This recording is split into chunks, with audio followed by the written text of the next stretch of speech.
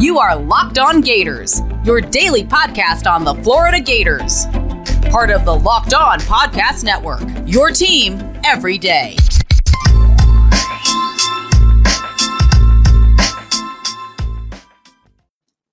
Hello and welcome to another episode of Locked On Gators, part of the Locked On Podcast Network, your team every day. Happy Monday. I am Brandon Olson. You can find me on Twitter at WNS_Brandon. I'm also the founder of Whole9Sports.com, where you can find all of my written work. Today, we're going with a full game review, talk about the good, bad, and ugly, and we'll take a look at what I told you all on Friday that I would be looking for during this past weekend's matchup against South Florida. Before we get started, just a quick reminder to follow Locked On Gators wherever you listen to podcasts so that you never miss an episode. And please do subscribe to Locked On Gators on YouTube. What else is there? Check my Twitter, my pinned tweet. Quote tweet that and let Locked On know why Florida has the best fan base. Simple as that. There's only one place to get all the info you need on the SEC 5 days a week, and that's Locked On SEC with Chris Gordy of Sports 790. Follow the Locked On SEC podcast on the Odyssey app or wherever you get podcasts. Now, fair warning, this episode is probably going to be a little shorter than most, just because time constraints, that's how it's working out. But with the review, I'm going to start off looking at the offense. Both quarterbacks had at least one touchdown in the air and one on the ground. Obviously, one was much more explosive than the other. One was much more consistent. I can't even say much more consistent than the other because he threw the ball 3 times.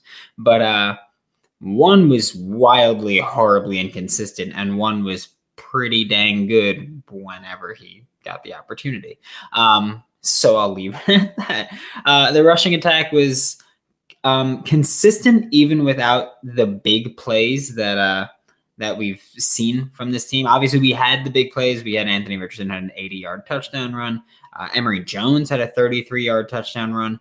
And plays like that are fantastic because even if our passing attack is struggling, having 2 quarterbacks that can be consistent contributors and explosive playmakers on the ground is huge to this team, especially with a passing attack that is having some trouble finding any semblance of consistency. Because don't get me wrong, I'm super stoked that we had the huge gains. I'm very happy that Jacob Copeland got involved this week.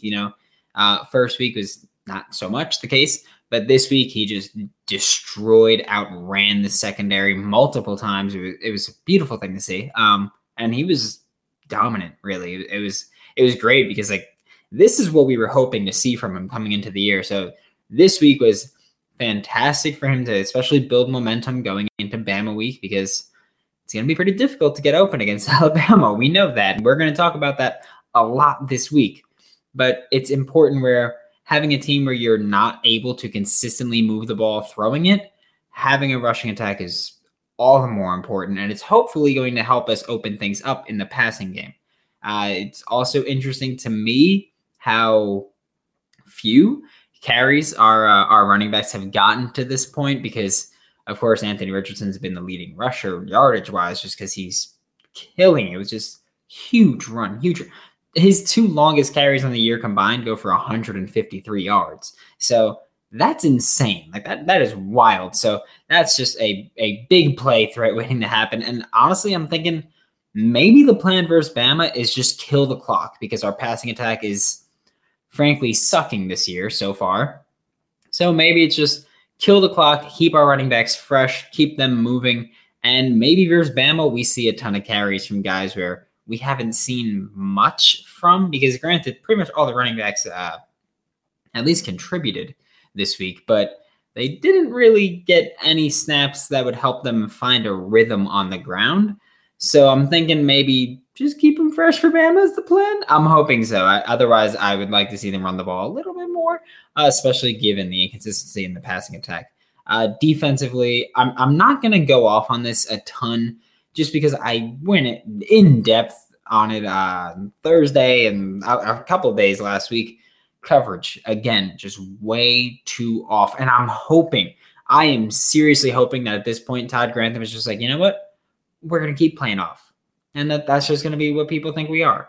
And then Bama week, we get in some people's faces because they're going to demolish us. Like Bama's going to absolutely slaughter us if we play 7. There was one point it was like 1st and 10, and we were 12 yards off the line of scrimmage. And it's like, what is even the strategy there? Like, who were you stopping? Who are you even covering at that point? I don't care if you're in cover 1, 2, 3, 4, 6, 9. I don't care what nice, by the way. I don't care what coverage you're in. You should not be 12 yards off the line of scrimmage as a corner. I was taught when I was in high school, like 12 yards off the line of scrimmage as a safety, like as the deep safety.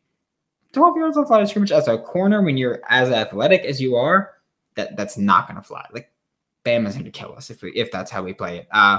Avery Helm and Jason Marshall Jr. rotated in a ton. Like we saw a lot of secondary players play this week. But Helm and Marshall specifically rotated in a lot at the corner spot opposite Kaiir Elam. There was one stretch where USF just went at Avery Helm, kind of a lot. Like they just went at him a few plays in a row. But I mean, luckily nothing big happened. That's something we could take away from that he was targeted quite a few times, but there was no big play in either direction, which is like would have been nice if he made a play, but at the same time he didn't give up a huge play. And I mean, Florida, we tend to do that. And a couple other things that it's just not necessarily offense or defense specifically. One of the things I'm looking at, actually, this is defense. I'll consider defense. I believe it was the first or second drive for South Florida. They ran a double pass. How Florida fell for it is beyond me. Like we got lucky that the South Florida receiver dropped the ball on the second pass, but how the Gators secondary fell for that is beyond me because there is no logical way where a wide receiver is coming 8 yards back from the line of scrimmage to catch a ball and you don't expect him to throw it again. There's no other reason for him to drop that far back. Like, there's no route that you do that with. That's not a thing. So I have no idea how Florida fell for that. But like, I don't mean like game plan wise. That's just football IQ. Like if you see a receiver drop that far back, and you see the receivers going upfield, you stay in coverage. I don't know what happened, but it was horrible. A fun fact to bring up, since I don't think I'll be breaking down Pro Football Focus numbers this week, but I will talk about this one that they tweeted out. Kaiir Elam, obviously our corner one, 2 games into the season, has played 54 coverage snaps, only been targeted 3 times, and has allowed only 2 catches for only 18 yards. And of course, got an interception this past weekend. So that was huge, and he's just been having a fantastic start to his season. Again, I will point out that some of that is partially due to other corners getting targeted specifically because not only are we very strong at corner 1, but we've got questions at corner 2. So I'm sure that plays a part in it, but that's just where we're at right now. And all right, college football fanatics, have you heard about Prize Picks? Prize Picks is daily fantasy made easy. I love this, and I know you will too. Prize Picks offers every sport you can think of, like NFL, college football, NBA, college basketball, MLB, soccer, MMA if you want, and more. Prize Picks offers more college football props than anyone in the world and offers all the star players of the Power 5, as well as mid-major players you may never even have heard of, which obviously, if you can't tell by the Toledo helmet back here and the Toledo tattoo on the arm, that means a lot to me.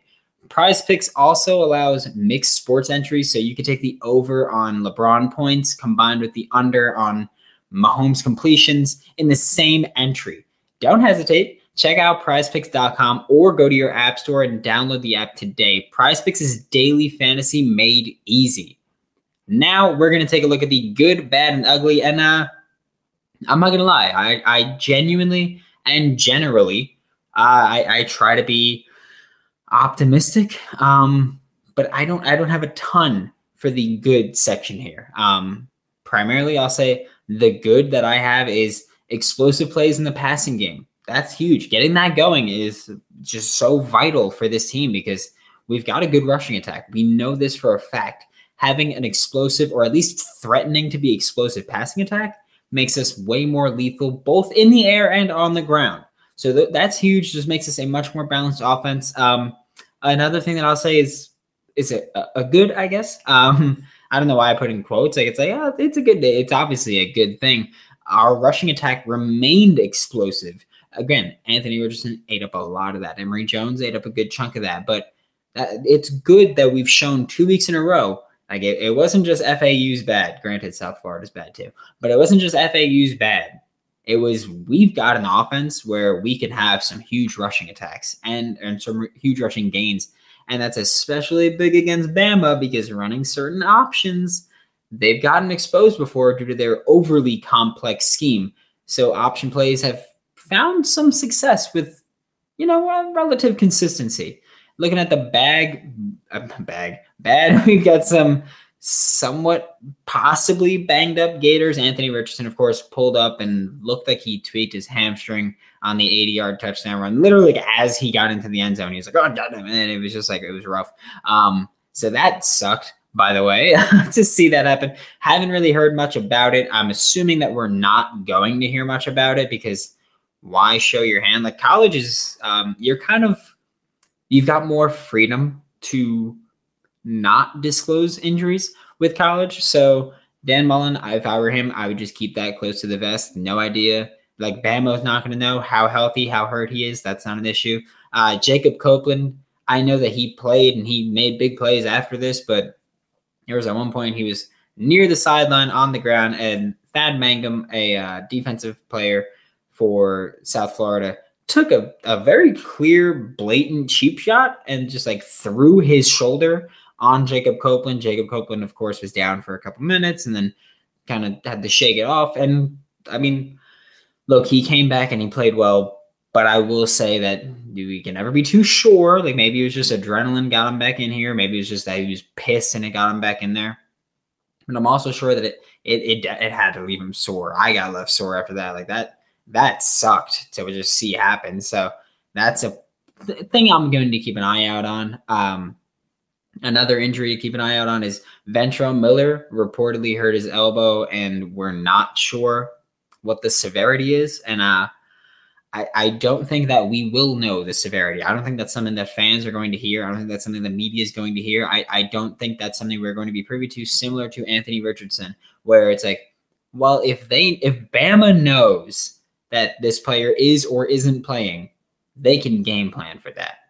If they make the assumption he's playing and he doesn't play, that's fine. If they make the assumption he doesn't play and he does play, that's fine too. Knowing Bama, they're going to make the assumption that everybody's going to play just so that they're prepared for all situations. But at least you keep them guessing. You just don't give them any definite. So that's where I think we're going to kind of approach this. Another thing to look at for the defense is another bad thing for our defense is allowing 20 points to South Florida is pitiful, disgusting, and disgraceful. Like, those are the best 3 ways I can put it, because as much as I love the defensive talent we have and the players we have on this defense, that's not cool. Like, allowing 20 to USF, I get one of the touchdowns was about as garbage time as it gets for them.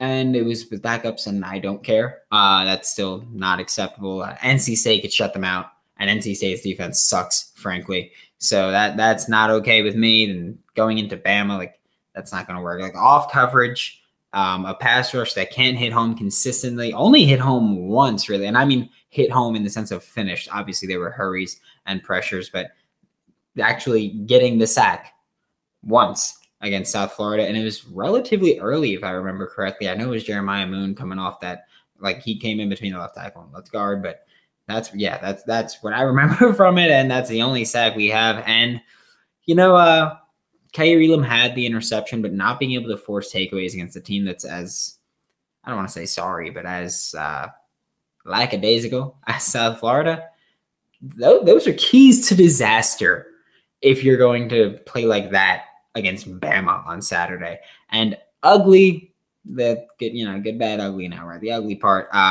Emory, please. I kind of just want to leave it at that. Like, missing reads, making poop reads, inaccurate passes when he's actually making the correct read. his confidence is clearly jacked up right now, and I don't want to rip on him. I don't like doing that. Personally, I just in any way I don't like publicly bashing players or anything like that. And I'm not even thinking about publicly bashing with him.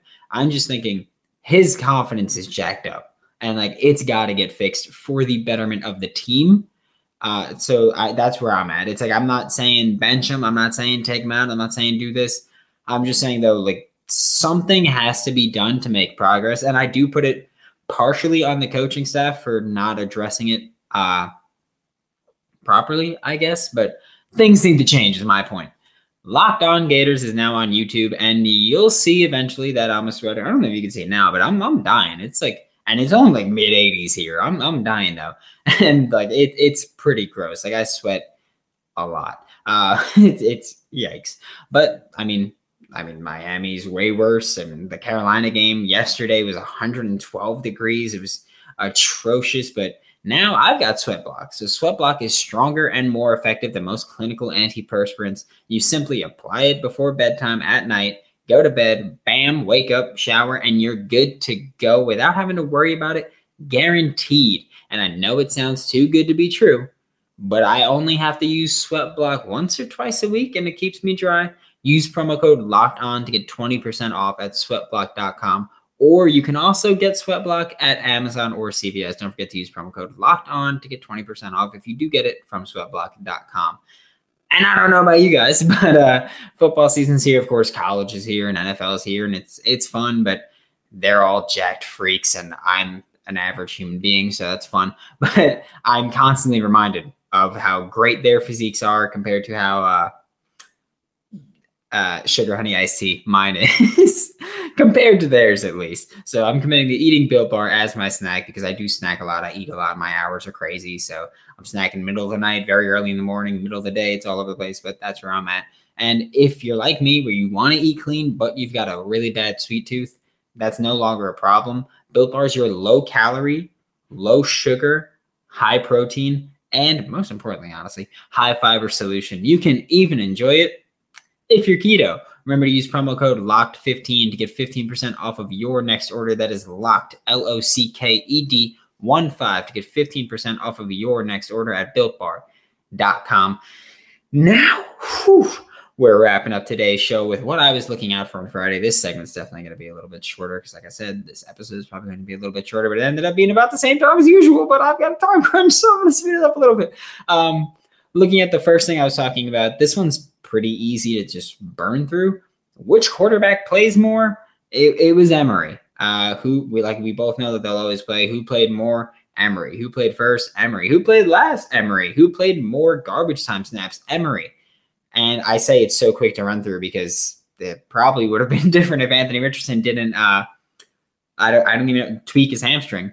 Probably would have been a bit different. But then again, maybe Emory would have stayed in and played a little bit more just because he was the one that needed more work when we got to see him. But again, Anthony Richardson didn't really get many opportunities because when he got on the field, it was just bomb touchdowns. So who knows what would have happened, but Anthony Richardson's injury kept Emory on the field. And that's that really. Been looking at quarterbacks. And then did we open up the playbook passing wise? One of the things I wanted to see was how different this playbook would look compared to week one, and then moving on to week two, and how different it would look with Anthony Richardson or Emory Jones in. Again, we didn't get to see a ton of what the playbook would look like with Anthony Richardson because he kept coming to the field and just bomb, run, bomb. Like it was just consistent big gains. So, I mean, we obviously challenged vertically more often this week than we did in week one. That was clear just looking at Jacob Copeland plays. And honestly, I think that's one of the reasons that we did so is so Jacob Copeland can kind of get moving and get momentum going. I think it was more about getting Cope moving than it was about getting these quarterbacks passing vertically. If that makes sense, I think it was more to benefit the receiver than the quarterbacks.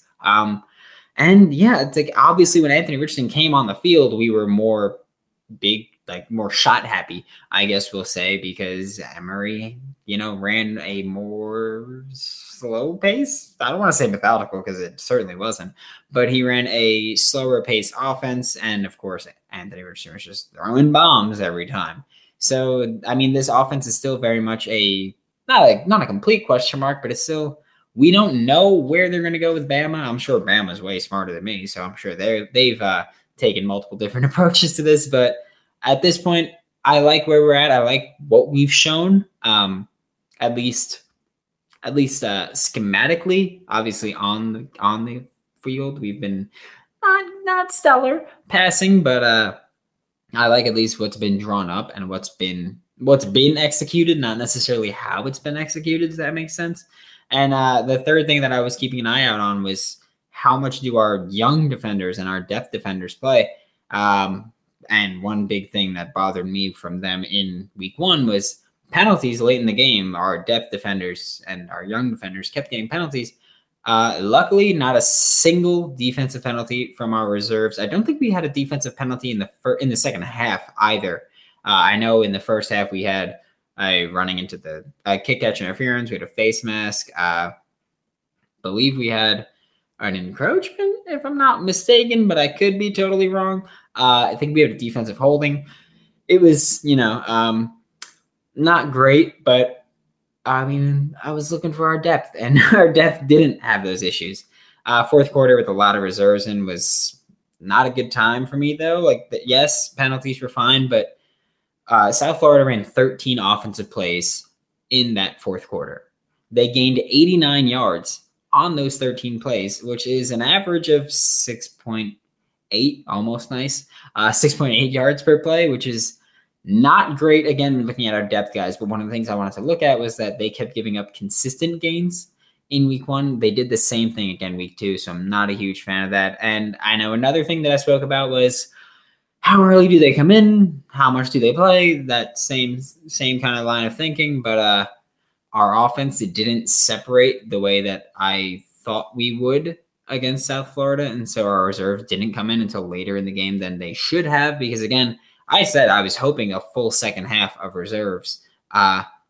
Wasn't the case because, again, our offense couldn't consistently get things done, specifically, turning the ball over. Emory Jones had 2 interceptions. He's now had 4 on the year, so that's not a great look. That's very, very rough considering we've played lesser competition. I believe and if you include his 2 should have been interceptions, I believe he's throwing picks should be throwing picks at a rate of 13% of his passes now. So he's got to clean it up, especially against Bama, because honestly, he could maybe complete 13% of his passes against them. It's got some doomsday potential there. But that about does it for today's episode of Locked On Gators. Join me tomorrow as we'll break down some of the tape again. And I wasn't really planning on it, but Tape Tuesday. Sure, that's our thing. Once again, my name is Brandon Olson. You can find me on Twitter at WNS_Brandon. You can also find all of my written work with Whole 9 Sports. That's WHOLENINE Sports. Be sure to check out Locked On Utes, hosted by Brian Brown and Jake Hatch,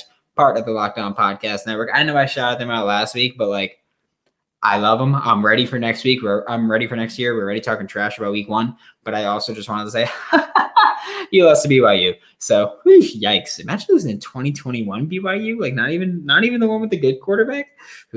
Betting on the Gators doesn't have to be a guessing game if you listen to the new Locked On Bets podcast hosted by your boy Q and handicapping expert Lee Sterling.